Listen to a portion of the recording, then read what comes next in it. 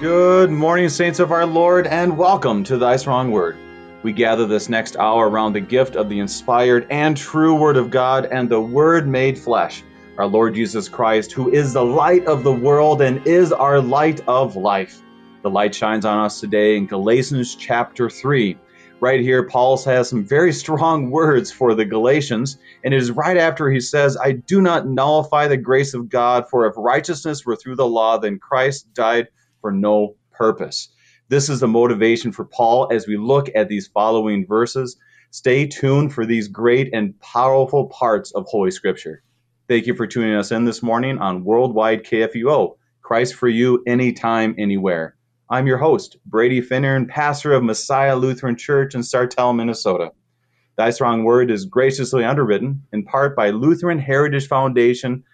For more information, visit lhfmissions.org, lhfmissions.org. To help us to be strengthened by God's Word in Christ, we have with us today our guest, Pastor Brian Stecker of Grace Lutheran Church in Nashua, New Hampshire. Pastor Stecker, welcome to Thy Strong Word. Hey, thank you, Brady. It's an honor to be here, and I've really enjoyed listening to some of the shows you've had here over the last month or so. You've done a great job with the show, and yeah, I appreciate being here. Oh, wonderful. You and my parents are the ones who are listening. Thank you for that. I'm in good company then. That's right.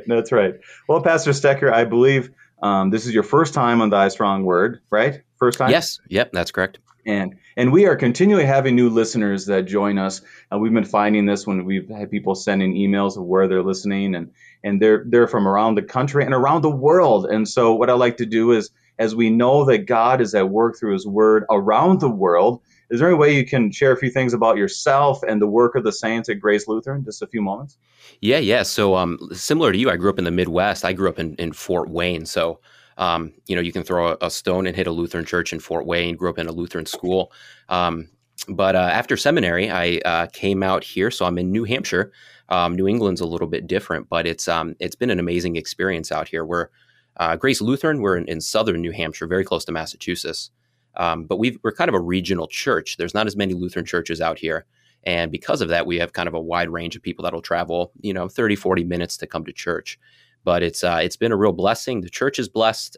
We have just fantastic saints out here that are real passionate about God's Word and about the mission here in New England. So, we're very blessed out here. And yeah. So any other kind of, I know you had talked about a few other things that you do, I guess, as one guy said it, a side hustle. Maybe it's not a side hustle, but there's a few other things that you participate in. You want to talk about that? Yeah, one in particular is a couple friends, other Lutheran pastors. We've worked together to start something called Thoughtful.Church. And for the most part, it's a blogging, a website where we kind of publish articles based on Christianity and culture, kind of approaching cultural issues from a conservative Christian perspective. And we've got some other kind of key issues we're working on formulating articles for. But that's just been kind of fun to, kind of approach different things that we talk about in the church, but do so in a written form, a little bit different than kind of preaching and teaching. So that's been fun. And outside of that, I do triathlons. I enjoy hiking out here in the Northeast. So wow. Yeah, a lot of great things to experience. Now, I've been through Nashua, and basically you can just go outside your church and you can look everywhere, and there's a mountain, right? I mean, it's just rolling hills. Well, for Minnesotans, we call them hills, but they're probably mountains because we don't know what those are around here. But I mean, you have mountains everywhere, right? I mean, they're everywhere around you. Coming from the Midwest, it's amazing coming out here because it's there's a lot of snow and there's a lot of mountains. So if you like those two things, this is heaven for you. If you don't like those things, then yeah, head south. Head south, yeah, right, exactly. And I just want to give one other highlight that for all of you who are part of the Missouri Synod, that Grace Lutheran Church was highlighted in the Interest Times of Lutheran Church Extension Fund, LCEF, because you had a new building project. You had just a new narthex, I believe, that was added. Is that correct? Yeah, so when I showed up here, they had kind of already laid the groundwork for it. They had unbroken ground, but they'd put a lot of work into it. So probably about 6 months after I showed up, they started breaking ground, and I had a construction site right outside my office window, which is actually, it was really cool to see the process. But we finished up a beautiful narthex, and we finished up just in time for COVID. So it's a real blessing, but we're still waiting to be able to use it to its fullness. but it's the congregation really stepped up, put a lot of work, spent a lot of time, raising money and such. So once again, another blessing from God. That is. And thank you for sharing all that. And to you, our listeners, one of the great things about On Thy Strong Word and also part of KFUO is that we talk to pastors and churches from around the country. And for us, most of us don't even know where New Hampshire is. I know my sister lives in Vermont, so I know that it's complete opposite of Vermont in probably many ways, because the state is kind of like a puzzle piece. And it's in an area where there's not, like you said, not a lot of Lutherans, probably not a lot of Christians, but we do hear, as he's saying, that the word is at work around the country and around the world. So thank you for sharing that and reminding us that we depend on God's word. But today, as we get into God's word, Galatians chapter 3, Pastor Stecker, would you please ask the Lord's blessings to begin us in prayer? Yes, let us pray. Heavenly Father, we thank you for your great blessings. We thank you for your word to help guide us, to be a lamp to our feet. We thank you for the gift of your Son, who by his death on the cross has redeemed us, given us eternal life and life in the Spirit, as we'll see here in Galatians 3. Please be with us, open our hearts, open our ears to learn your word and help it to guide our life as we live to the glory of your name. And in your name we pray. Amen. Amen. Thank you. When we come to chapter 3, there's powerful words at the end of chapter 2. I have been crucified with Christ. It is no longer I who live, but Christ who lives in me. And the life I now live in the flesh, I live by faith in the Son, who loved me and gave himself for me. I do not nullify the grace of God, for if righteousness were through the law, then Christ died for no purpose. Right there, he starts with such powerful words, and there's a little bit of a change of tone as he gets to chapter 3. That's some context and background. What else do you want to give to us this morning, Pastor, about setting the stage for Galatians chapter 3? Yeah, I know some of the previous pastors you've had on have talked a little bit about, just the amazing background of Paul in Galatians, but there's some things that have always stood out with me in my study of Paul that I think really lend itself to understanding what's going on here in Galatians 3. And one of the things that has amazed me as I've looked at Paul's life is, Paul has his, he grows up, he's a very educated kind of Jewish scholar, understanding the Old Testament, seemingly. And then he has his amazing experience on the road to Damascus, where he sees, the risen Christ, and it changes everything in his life. So at that point, he goes and he goes out likely to Mount Horeb to kind of go back to the roots of his history, of Israel's history. And then he returns home to Tarsus. And I think growing up, I always figured like, okay, he had his conversion. He goes home, maybe grabs his backpack and then heads off to talk about Jesus. But it really seems like he was probably home for somewhere between 5 and 10 years, I would think. And the question is, what's he doing during that time? And, I think that Paul is spending that time and he's looking at the Old Testament scriptures that he's known all of his life. And he's spending years and years just looking at them through this entirely new lens, through a Christological lens, we could say, seeing, every verse through the lens of the crucified and risen Messiah that he's now put his faith in. And I think it just transforms how he understands scripture, how he understands God's word and his vision and mission for Israel and for the entire world. So that formed message that he has is then what he carries forward when he goes on his missionary journeys. And, I've always heard one phrase that's really helped me with this. And it's in the Old Testament, the New Testament is concealed, but in the New Testament, the Old Testament is revealed. And I think that's what Paul experienced there during his time in Tarsus, was all of a sudden understanding the message of the New Testament, even though he didn't have, of course, the scriptures in front of him. He understood who Christ was, what he had accomplished. And because of that, the Old Testament was revealed to him in an entirely new way, in the true way, you could say. So then he takes off and he sees himself as carrying forward kind of this new world or this new kingdom that's now been opened up because of the Messiah who had been prophesied about throughout the Old Testament. So, as he sees himself going out and he goes into, southern Galatia, and he has a lot of success there. And, this new kingdom that he's so passionate about preaching, in his mind, it is defined by all of those who are loyal to and put their faith in the same God he's always worshiped, right? Israel's God. But that the way they worship Israel's God is by putting their faith in the Messiah, who was Jesus, in what he's done, in his teaching, in his death, and in his resurrection. So this new kingdom, this new world that's been opened up, is it's defined by faith. And that's what we'll see here in Galatians 3. It's defined by confessing Jesus as Lord and believing that he was risen from the dead. So now you've got this, this loyalty or this faith of these early Christians there in Galatia, that they're placing it in Jesus, and it defines this great movement of the church there, of this new kingdom.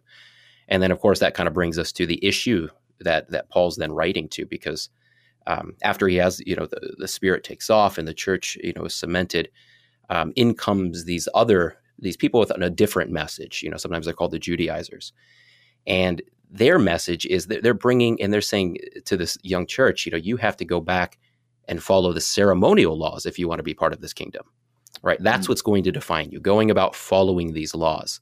And Paul says, no, you're missing the point that a new kingdom has been launched through Jesus as Messiah. These Old Testament scriptures, the ceremonial law, it's been fulfilled. And if you try to bring that back, you're missing, this beautiful transformative gift that's been given. But also you're going to cause divisions within this new kingdom, which was what was happening there in Galatia. And that, that leads Paul to his passionate letter here in Galatians, and specifically to Galatians 3, where, he's going to emphatically address that issue between the message that he brought, defined by his understanding of the Old Testament scriptures through Jesus, and the new message brought by these Judaizers, which is missing the proper understanding of these old scriptures. And you write here in your notes, basically Paul is telling them, do not go back to the old age. I mean, don't go back. Let's not do steps back here. This might be good for parts in our lives to reflect and go backwards a little bit. Okay, I need to repent. I need to move on. I need to reevaluate my things. But when it comes to faith and salvation, don't go back, because going back is not going to, as you said so well, you're going to go back to concealment as opposed to what is fully revealed in the Old Testament through the lens of Jesus. And that's a great way to put it. Here's Paul he's not going back, but he obviously had time to evaluate this. How does Jesus fit in? What great context all that is. Thank you, Pastor, for that. Any last thoughts before we start? No, I really like the way you phrased that there. Don't go back to the concealment, right? It's been revealed. Don't go back to the concealment, which gets back to that first one, right? You foolish Galatians, why would you do that? Absolutely. So let's dig in. Verse 1. We'll just start with verse 1. Paul writes, O foolish Galatians, who has bewitched you? It was before your eyes that Jesus Christ was publicly portrayed as crucified. So the question here is, let's say that on Sunday morning, Pastor, you stand in the pulpit and you tell the blessed saints at Grace and Nashua, "Oh, foolish Grace family." You would have to have something pretty serious to say. What do you think? Is that not how we're supposed to start our sermons? Well, on the East Coast, maybe that's how you do things, huh? Yeah. Yeah, it would definitely be a shocker for them. Yeah. And I like one of the commentators. He put it really nice. He almost sees it as a strong word, but also a strong word to people he holds dear. Someone put it, you dear idiots. What's going on? He's kind of shaking his head at those people he holds so dear. And so he says very strong. So he says that very, very strongly. Like you said, when you read this in all of his epistles, he loves all of these congregations. But here he's being very upfront. At the beginning of chapter 1, he gives no thanksgiving to God for them.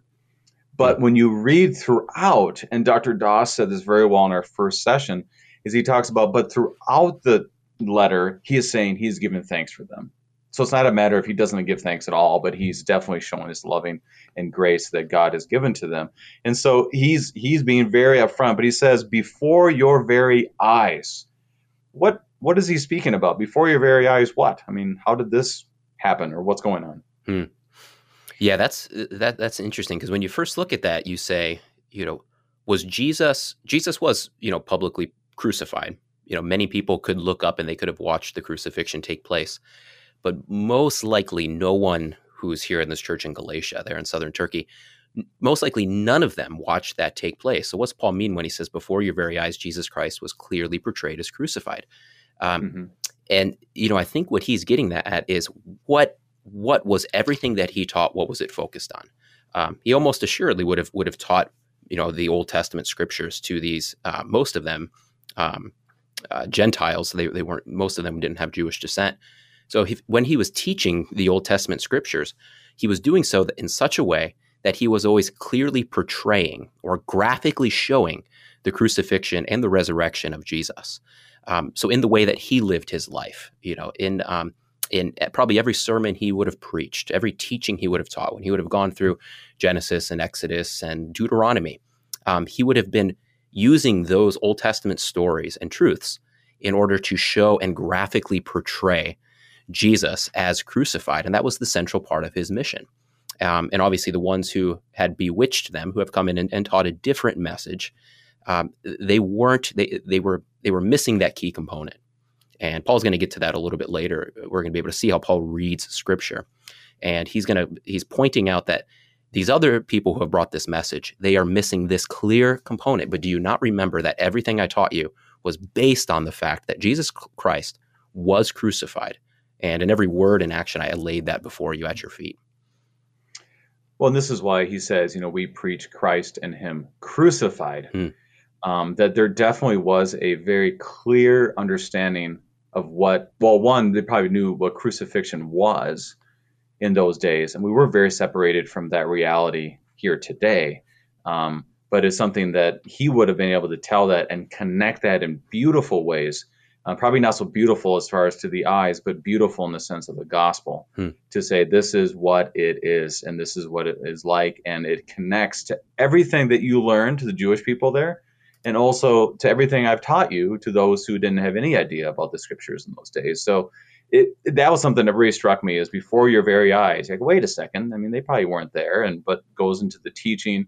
And you always pray that you're able to do that yourself when you teach the scriptures, is to actually give them an image and an understanding of the fullness of the cross. Mm-hmm. Last thoughts on verse 1? No, I think that's one of, in my mind, two key verses there. And, I think as we move forward through the next 4 or 5 verses, I think it kind of, Paul's going to build off of verse 1 here, and he's going to, he's going to keep referencing back to it.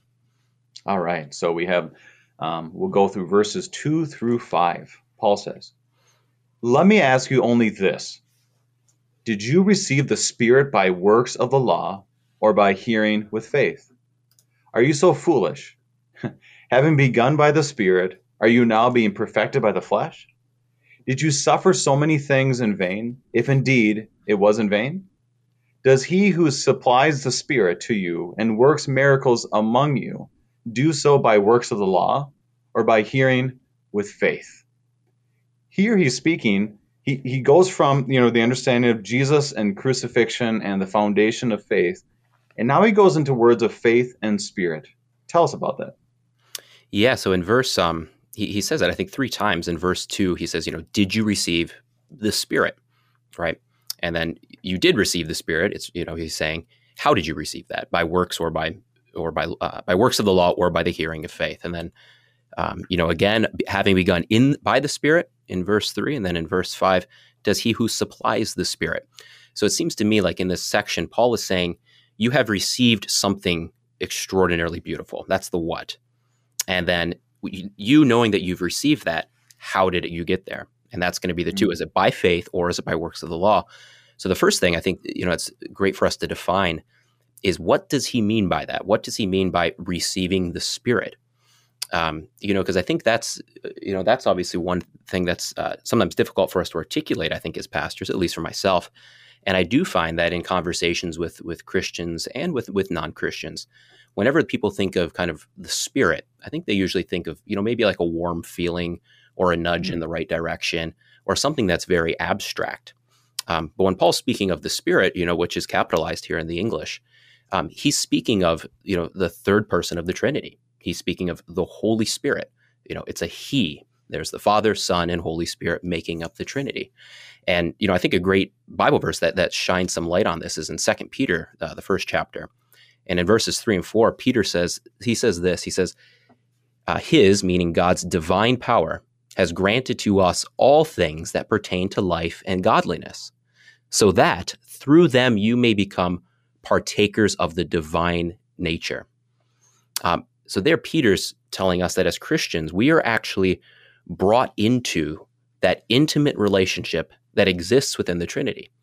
So before God said, "Let there be light," there was Father, Son, and Holy Spirit, three persons in perfect relationship. That's where love is. That's where beauty is. That's where relationship is. All that's good flows out of that Trinitarian relationship. Peter's saying that as Christians, when we receive the Spirit, we actually become partakers of that divine nature. We're actually brought into that intimate relationship. And Paul here, referring to that, that's what he's speaking about. He's not saying, hey, you received, a nice nudge in the right direction. You've received, something so beautiful. You've received reception into an intimate relationship with God via the Holy Spirit. And just to kind of use an illustration, one that kind of stood out to me was, I'm a big fan of Lord of the Rings. It's probably my favorite book, the trilogy. And in the beginning, there's in the previous book, it's called The Hobbit.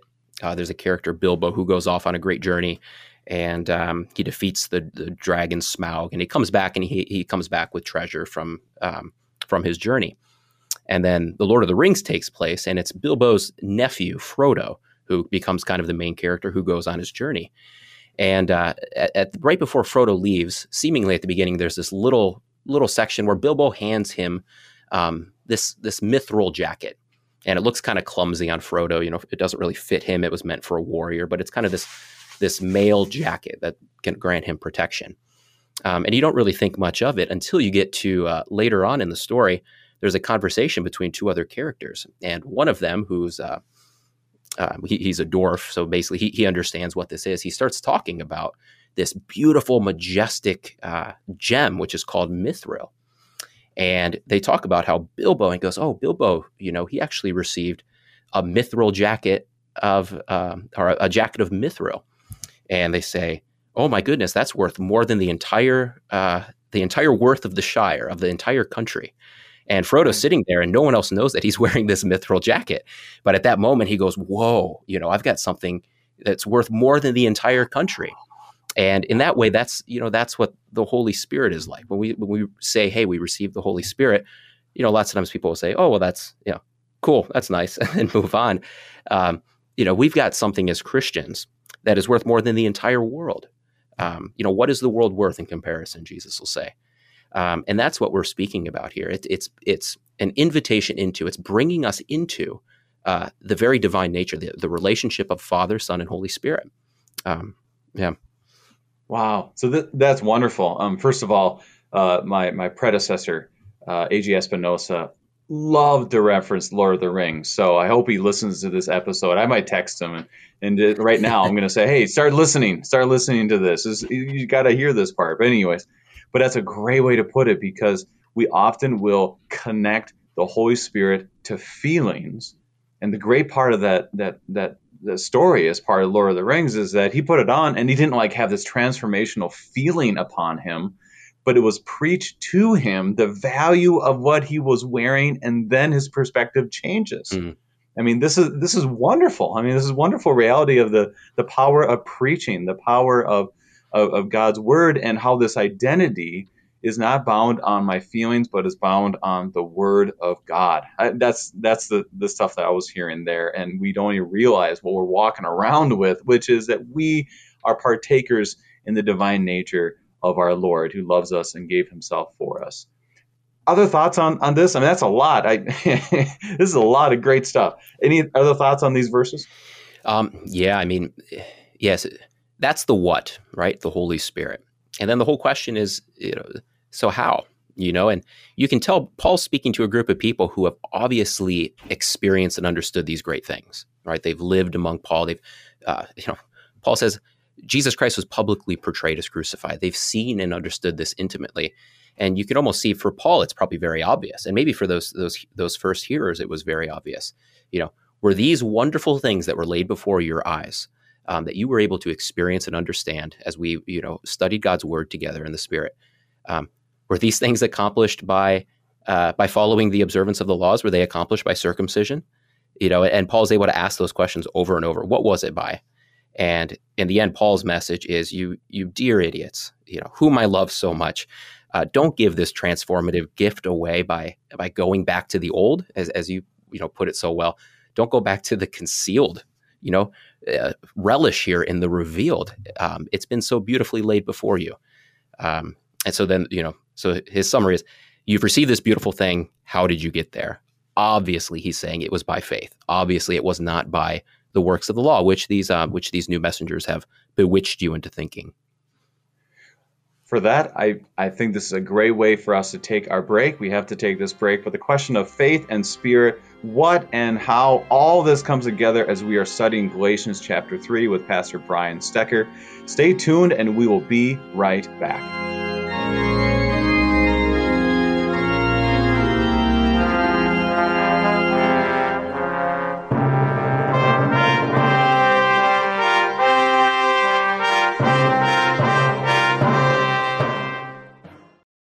On America's college campuses, doors are open to sharing the good news of Jesus Christ. The number of international students studying at American schools has more than quadrupled over the past decade. For many of these young men and women, it's their first time living in a free society where they can ask questions about Christianity. You can help answer their questions. Go to lhfmissions.org and partner with the Lutheran Heritage Foundation to translate good Lutheran books into languages these students can read and understand.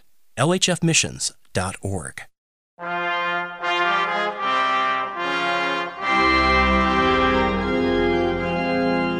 And welcome back. We are studying Galatians chapter 3 with Pastor Brian Stecker. We've had everything you can imagine this morning. We talked about mountains, we talked about hiking, we talked about Lord of the Rings, and oh yes, we have talked about the crucified Jesus and faith and the Spirit filling us, and we are wearing basically the robes of righteousness, partakers in the divine nature, all of this within these moments. And now we will conclude our verses today as we look at chapter 3 of the foolish Galatians. Pastor Stecker, you were just talking about faith and spirit and what and how. Any other words that connect with the how? How do we receive the Spirit? Works of the flesh or by something else? Yeah. And, I think that's where kind of the second half of this reading comes in. Paul has very emphatically said the how is going to be faith. It's not going to be works of the law. It's not going to be circumcision. You know this, he says. You've experienced this. Jesus Christ was publicly portrayed as crucified right before your eyes. But the great part of this is he moves from that. And here in verses really 6 through 9, we get, and I think verse 8 is maybe the key verse, but we get a beautiful look into how Paul understands Scripture. And that's the key, is that it's how Paul understands Scripture, which leads to this deep and beautiful understanding that he was able to share with the church there in Galatia, and that he's able to share on all of his missionary journeys. And in doing so, by taking a look at this, it teaches us, how are we supposed to look at Scripture? And I think by doing that, we'll even see, how does Jesus look at Scripture? And in that way, by learning how to do that, and understanding how we do that, it will lead us to a proper understanding of seeing things in that proper divine light. Just to kind of use a quick illustration, it's like if I were to go onto a murder scene and Sherlock Holmes was there and I was there. I would look around and I wouldn't have a clue what to look for. Sherlock Holmes would be able to see all these little things that I would completely miss. And that's what Paul is like here. And that's what his time spent in Tarsus, looking at the Old Testament scriptures through the lens of Christ, has taught him to be able to do. He can talk about these subjects, and he sees things that we might miss, but we get to learn at his feet and learn to look at Scripture in the same way. We can, right along with him, we can become the Sherlock Holmes of Scripture, and it becomes a beautiful life journey. All right, let's keep these going. We already got Lord of the Rings, and now we got Sherlock Holmes. This is great, because when you do look at Scripture, it's important for us to, and I think this is a very good component for our nation, our world, everything, where the question is, how do I receive the Spirit? People talk this way. It reminds me of going to a basketball game when I was a kid, and you'd yell at the people across the gym and say, "We have the Spirit." "Yes, we do. We have the Spirit. How about you?" And then, of course, you would win if you yelled louder. And at the same time, we think about, how do I, what completes me? What fulfills me? How does this work with my relationship with God? How do I have a clear conscience with God as we look at everything? And these verses, I think, are vital. So I encourage our listeners, as you hear these verses, and we look at verse 8 as a key. It's not only a key for chapter 3, but it's really a key throughout all of Scripture for Paul, Jesus, and of course for us. So let us read verses 6 through 9 and dig in. Just as Abraham believed God, and it was counted to him as righteousness, know then that it is those of faith who are the sons of Abraham. And the Scripture, foreseeing that God would justify the Gentiles by faith, preached the gospel beforehand to Abraham, saying, in you shall all the nations be blessed. So then those who are of faith are blessed along with Abraham, the man of faith. So, Pastor, I want you to run with this. We have verse 8 that you will say is the key to these verses. And I would say that these are key to verses of, basically all of Scripture. But they're Paul's thoughts and also other thoughts. So how do you want to use this in verse 8 and tell us how it completes everything? Yeah, if I can lay just a little phrase here, we'll reference back to this little phrase.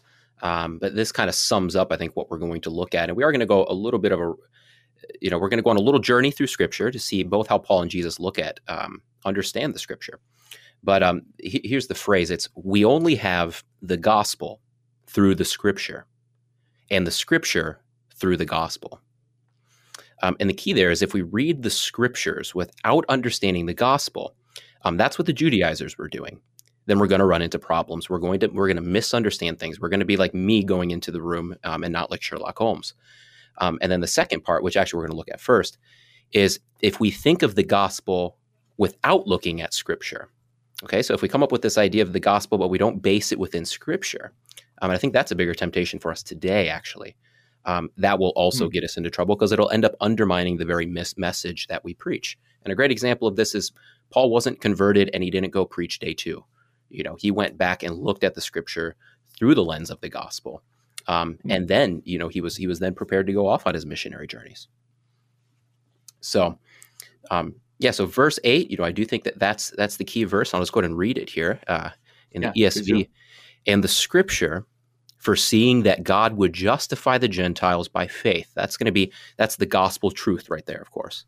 It was preached, and the Scripture, foreseeing that God would justify the Gentiles by faith, preached the gospel beforehand to Abraham, saying, in you shall all the nations be blessed. Now, what's interesting here is Paul's vocabulary that he uses. He says very clearly, Scripture preached the gospel to Abraham. Now, the question is, well, which Scripture was Abraham looking at? And, of course, we would know, most likely Moses wrote Genesis, but certainly, Abraham didn't have Genesis. He was experiencing Genesis. So Scripture did not preach to Abraham. God actually came down in Genesis chapter 2, verse 3, and he's the one that speaks that gospel to Abraham, that he will have a child, even in his old age, and that through his line, all the nations will be blessed. So Paul, of course, he knows Scripture very well. He's not misspeaking here. Paul clearly sees God speaking directly to somebody and Scripture as being one and the same. They're not two-tiered. And kind of the issue that I think that this addresses is, sometimes it's a temptation, especially nowadays, maybe to say, I'll take the red letters in the Bible, maybe what Jesus said. But when we get to Paul, maybe not so much. Or when we get to, parts of the Old Testament, maybe we can cut some of those aspects out. And we can say, well, maybe that was just man's interpretation and not actually God's word. We as Lutherans, we proudly confess what Paul confesses here. And that is when he sees God speaking, or when he sees Scripture being written, it's one and the same. Whenever he sees Scripture, that's God's word. Whenever he sees God's word, it's going to be there in Scripture. And Brady, I don't know if you have any comments on that, because after that, I'm going to refer to, we're going to take a look at Jesus and how Jesus has the same approach to Scripture. And it's a beautiful appreciation for Scripture that we'll see in Jesus' life. Well, I'm just trying to catch up a little bit, because what you're saying is so important, and it comes down to simple things like this.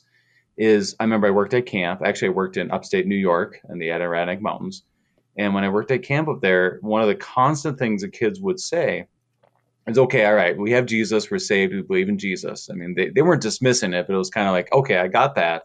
Now tell me about everybody before Jesus. I mean, how were those people saved? What's going on?" And I remember those moments where your jaw's to the ground and going, I'm not sure. I'm in the middle of mountains in a tent. Who am I going to ask now? Before you could text anybody or anything.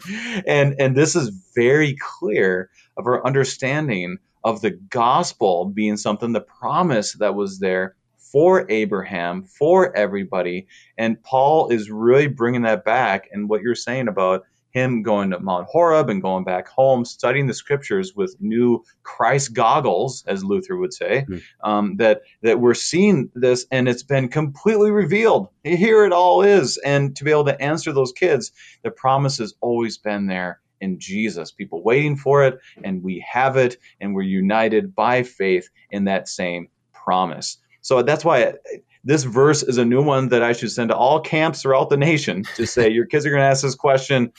Galatians 3 verse 8 is your answer. So those are the things I'm loving how Paul's interpreting this, and which is very much so the same as Jesus. So you're going to look at a few passages for that right now? Is that what you're planning to move? Yeah. Depending on time here, I've got 3 we can move through. That just Let's kind of do it. We got plenty of time. Plenty of time. Great.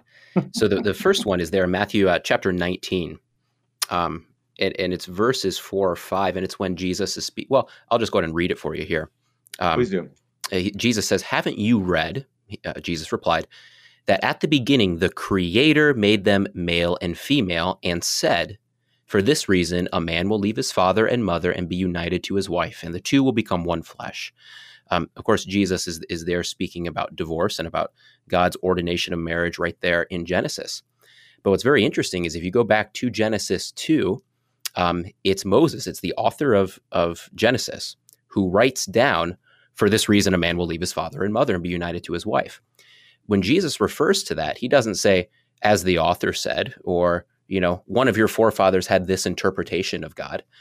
Jesus clearly says, "the Creator said, for this reason, a man will leave his father and mother." So right there, we're seeing again, Jesus is teaching and resting even his defense of an argument on the authority of God's word, as Moses' words, being God's words. What was written there, Jesus, just like Paul, doesn't see a difference. He doesn't say, Moses thought, in a different time and different culture, this, but I tell you this. He says, God said this through Moses, and therefore that rules true today as well.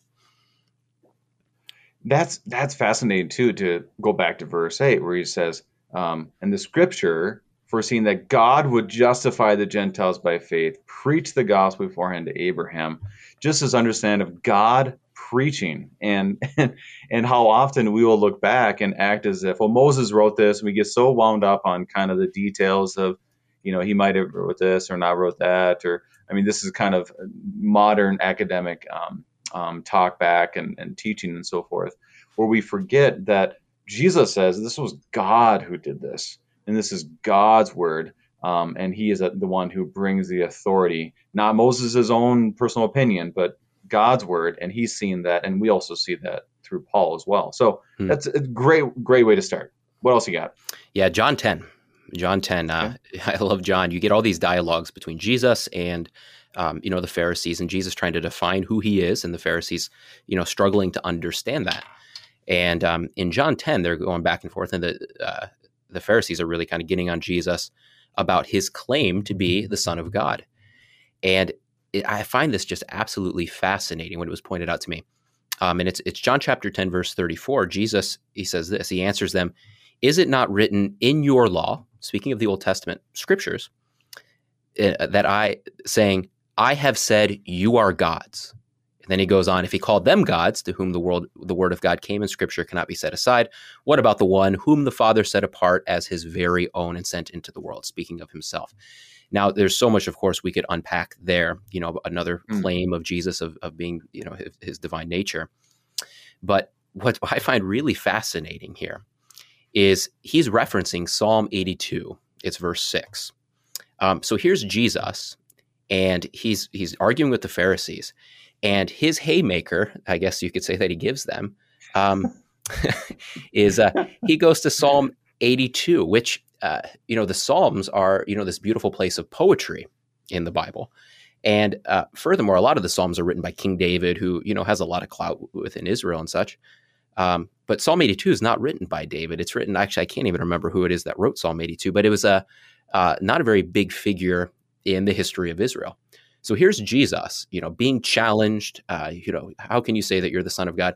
And Jesus references Psalm 82, verse 6, kind of an obscure verse by an obscure author of a poetic portion of the Old Testament. And he says, basically, this is all I need to prove to you that I'm God. Point being, Jesus certainly doesn't say, well, there's a couple parts in the Old Testament that are really firm, but, there's a lot of poetry and there's other sections that we don't have to take quite so seriously. We don't want to take that literally. Jesus is actually basing his claims of divinity at this point in time on a poetic verse there in the Psalms by an obscure author. And the point is, Jesus holds even these small sections to such a high, such a high authority. He's got such a respect for all aspects of Scripture. And I look back here, it's Asaph. Wrote Okay. Psalm 82. Yeah, Asaph wrote this. So yeah, definitely obscure. I mean, you think he would have done something would use something with David and said, well, see, I'm part of that lineage from David, and go down that whole line and proving himself. But he takes an obscure one and says, this is all we need. This is my deity. Here it is. This is fascinating. I've never used that for anything, I would say, in my teaching. So this is great. Do you have more to share on that, or you have another one to share with us? Well, I'm almost thinking about it. He certainly could have gone to so many other places in the Old Testament.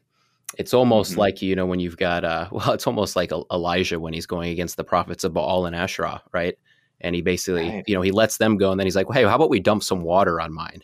He's like, we don't even need to play fairly. Jesus is like, I could go to Moses, I could go to Isaiah, and he does in other places, but, I can go to Psalm 82 and I can win this argument. So, and I relate with Paul in the sense of, you guys are talking about what I need to do. Let me talk to you about faith. Let me talk about simple things. Abraham, all right, man of faith. End of story. Drop mic. Let's move on. Yeah, and that's really what he's doing. The same kind of argumentation. Simple. Let's point to the truth and let's move on. So you got another one for us? Yeah. Are we still good on time? Oh yeah, we're good on time. We got about 14 minutes. We're good. Great. So another one of my favorite parables, actually. Luke 16. It's when Jesus is speaking about Lazarus and the rich man, and it talks about the Lazarus who is very, very rich, and Lazarus the very poor man. But then at the end, Lazarus is up in heaven, and the poor man is down in hell, and he has this conversation with Father Abraham, the poor man who's in hell. Sorry, and he says, "No, Father Abraham, but if someone from the dead goes to them, then maybe they'll repent." In other words, he's saying the Scriptures aren't going to be good enough for my brothers, who I'm hoping that they don't end up where I'm at. So if you could just send someone from the dead, and he actually wants him to send Lazarus there, so you can see he's actually still ordering Lazarus around, even when Lazarus is up in heaven. But he says, if you could just send them, and then he goes on, he says, or Abraham responds and says, if they do not listen to Moses and the prophets, they will not be convinced, even if someone rises from the dead. And Jesus' point here is, if you can't believe in the Scriptures, what else can I give you? The truth is there. It's there in the Scriptures. It was there in Moses. It was there in the prophets. It may have been concealed, but now it is revealed through me. And what else can I give you?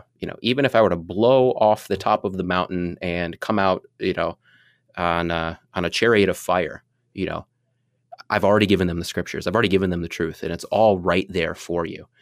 And the key is, we have the gospel. To kind of pull back here, this first section, we can only have the gospel message if it's through Scripture, and if we have a respect for Scripture. And just another example of how much Jesus leans on the Scriptures is he has. I've heard it put this way: he's got 1,800 words that are recorded in the Bible, in the New Testament, that are Jesus' words, and about 180 of them are quotes of the Old Testament Scriptures. So 10% of what we hear Jesus saying is the Scriptures. When he gets, when he's in the temptation in the wilderness, he leans on the Scriptures. When he's in the Garden of Gethsemane, when he's on the way to the cross, when the ladies who are weeping when he's on the way to the cross, he quotes Isaiah. when he's on the cross, he quotes Psalm 22. I think he recited all of Psalm 22 from the cross. Yeah. The thing that Jesus, we're going to confess Jesus as Lord, or Jesus as Messiah. We have to always remember the thing that Jesus held most dear in his life, especially when things got difficult, were the scriptures. And the warning there, I think, for us, especially, you could say 21st century, maybe American Christians, is Jesus held scripture to that high of a respect and degree. And we need to be very careful that we don't become the kind of Christians that pick and choose which parts of scripture we like. Because if we do so, we're tearing away the very foundation of the gospel that we say we put our faith and trust in. And also, who are we to stand on a mountaintop and look down at Jesus and say, well, you were right when you thought this scripture was important, but you might have been wrong when you thought this scripture was important. Jesus obviously thought everything from Psalm 82 to Genesis 3 and 2 and 12 and across the board was essential to who he was. And if we confess him as Lord, we also have to confess that we trust in we can call it the inerrancy of scripture. We trust in the validity, that we can trust in all the words of scripture and let it rule and dictate our lives. And this, it brings me back to John 5, which we use often. You search 5:39. You search the scriptures because you think that in them you have eternal life, and that it is they that bear witness about me. This brings me back to my first parish I served in Wisconsin, that we were in Bible study, and one guy, just a blessed saint now with our Lord, he said, well, Pastor, every page of scripture gives us Jesus. And you want to be like, okay, well, he probably should teach the Bible study, not me. And here, what you're doing is you're taking what he said there, what Jesus says, because usually we kind of end the conversation there, and not in a bad way, but just saying the whole Bible is about Jesus. Like, oh, thanks be to God. But what you're kind of you're pushing us even further to be able to say, okay, the scriptures are about Jesus. Now let's look about how Jesus treated the scriptures. He saw this as something that is God's word, that he saw this as even the smallest amount proves his deity, proves why he's doing what he is, and proves that he's the Messiah. And here saying that it is enough, all of scripture, to point us to Christ. And once you understand that the cross is the central point of it all, then everything falls into place and you understand everything, as you said, not concealed, but completely revealed.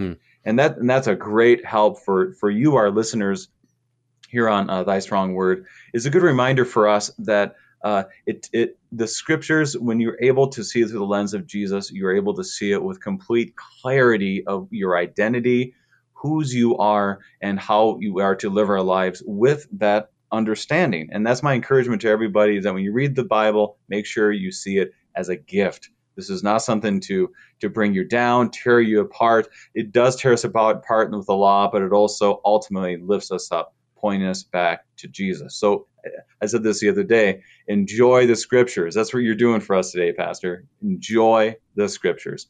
Other thoughts on those wonderful portions of scripture? What do you got? Yeah, I think that was really, really well said. And I think the dear saint in, I think you said Wisconsin, he had his Sherlock Holmes glasses on. He understood how to look at scriptures. And I'm sure he's looking down. I'm sure he's looking down from heaven with Lazarus up there, and watching us.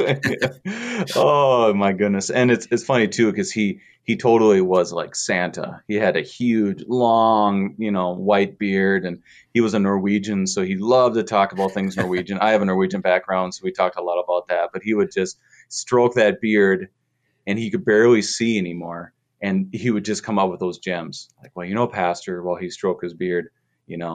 Oh, that's great. That's great. Every page is about Jesus. Yeah. And you're like, oh my gosh, it's wonderful. Wonderful wisdom, and makes you realize what it's all about. Yeah. So you speak about how, a lot of times we value in our culture in the church, we'll say, oh my gosh, that guy or this gal knows her Bible. You can quote where this came from. They know their Bible. They know all of this. But there's something that we have to remember, that if you know it verse by verse, have it memorized, you still might not actually understand the scriptures. What is key to all of this that we learn, especially through verse 8, of understanding the Bible? Yeah, and that's probably the defining factor, especially here in Galatians 3, with the difference between whoever the Judaizers are, the people that are teaching this other message to the church there, and then Paul. And that kind of brings us back to, I'll reference back to that kind of statement we laid at the beginning of this section. We only have the gospel through the scripture and the scripture through the gospel. So we just looked at how we have the gospel through the scripture. We can't cut our legs out from underneath us. But we only have the scripture. We can only understand the words therein if we understand the gospel. And that's really the difference between Paul's message here, which we see, and then the message that the Judaizers are preaching. And the key there is, these Judaizers, they would have known their scripture. They might have had even books of the Bible memorized if they were good, zealous, and devout Jews. But Paul's point is they're missing it. They don't understand it quite yet, because what they need to do is read the Old Testament through the messianic lens. Read the Old Testament through the crucifixion, the public portrayal of Jesus as crucified. And if that's before your eyes, I think you said it well with Luther, right? Jesus-shaped goggles. Is that what he said? Yeah, Christ goggles is what I've heard. Christ goggles, yeah. So if you're looking at the Old Testament through that lens, then when you look at all of these stories, when you look at the ceremonial law, you look at it and all of a sudden it makes sense. It just all of a sudden clicks. So for Abraham, for instance, without the New Testament, right? Abraham is a story about someone who makes, many mistakes in his life, but God chose him and blessed him with children. And, you could go on and there'd be a lot of things you could talk about Abraham and his life, or Moses and the Exodus, or King David, or the Judges, and the story of Samson and Gideon and all of these things. And there are many great truths there. But until you go back and you say, I'm going to now look at this through the lens of the gospel, through the lens of the crucified and risen Messiah. And then you start to understand that from Genesis 3:15, where God says, I'm going to send a Savior into the world. From there, through the story of the flood, through the story of Abraham and God choosing him and saying, I'm going to bless the world through you, you start to look at all of this, and each verse all of a sudden just has a whole new light that shines through it. It's a Christ light. And you can see all of these stories in a completely different way. You see King David in a completely different way. And this is what Paul is seeing, and this is what he's cementing. He's looking at the scripture through this Christ light, and what it's teaching is, or what it's showing him, and should show the church there in Galatia, is that what defines you is putting your faith in that Messiah, which has been prophesied about from the very beginning to be the salvation of this fallen world. And if you put your faith into that, it will clearly show you the Old Testament scriptures in just a profound way.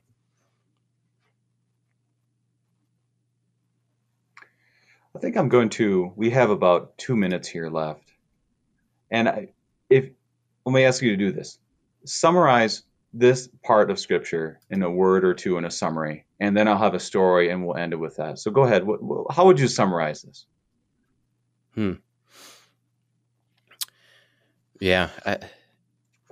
The Old Testament is revealed. The Old Testament revealed through Christ is what we put our faith in.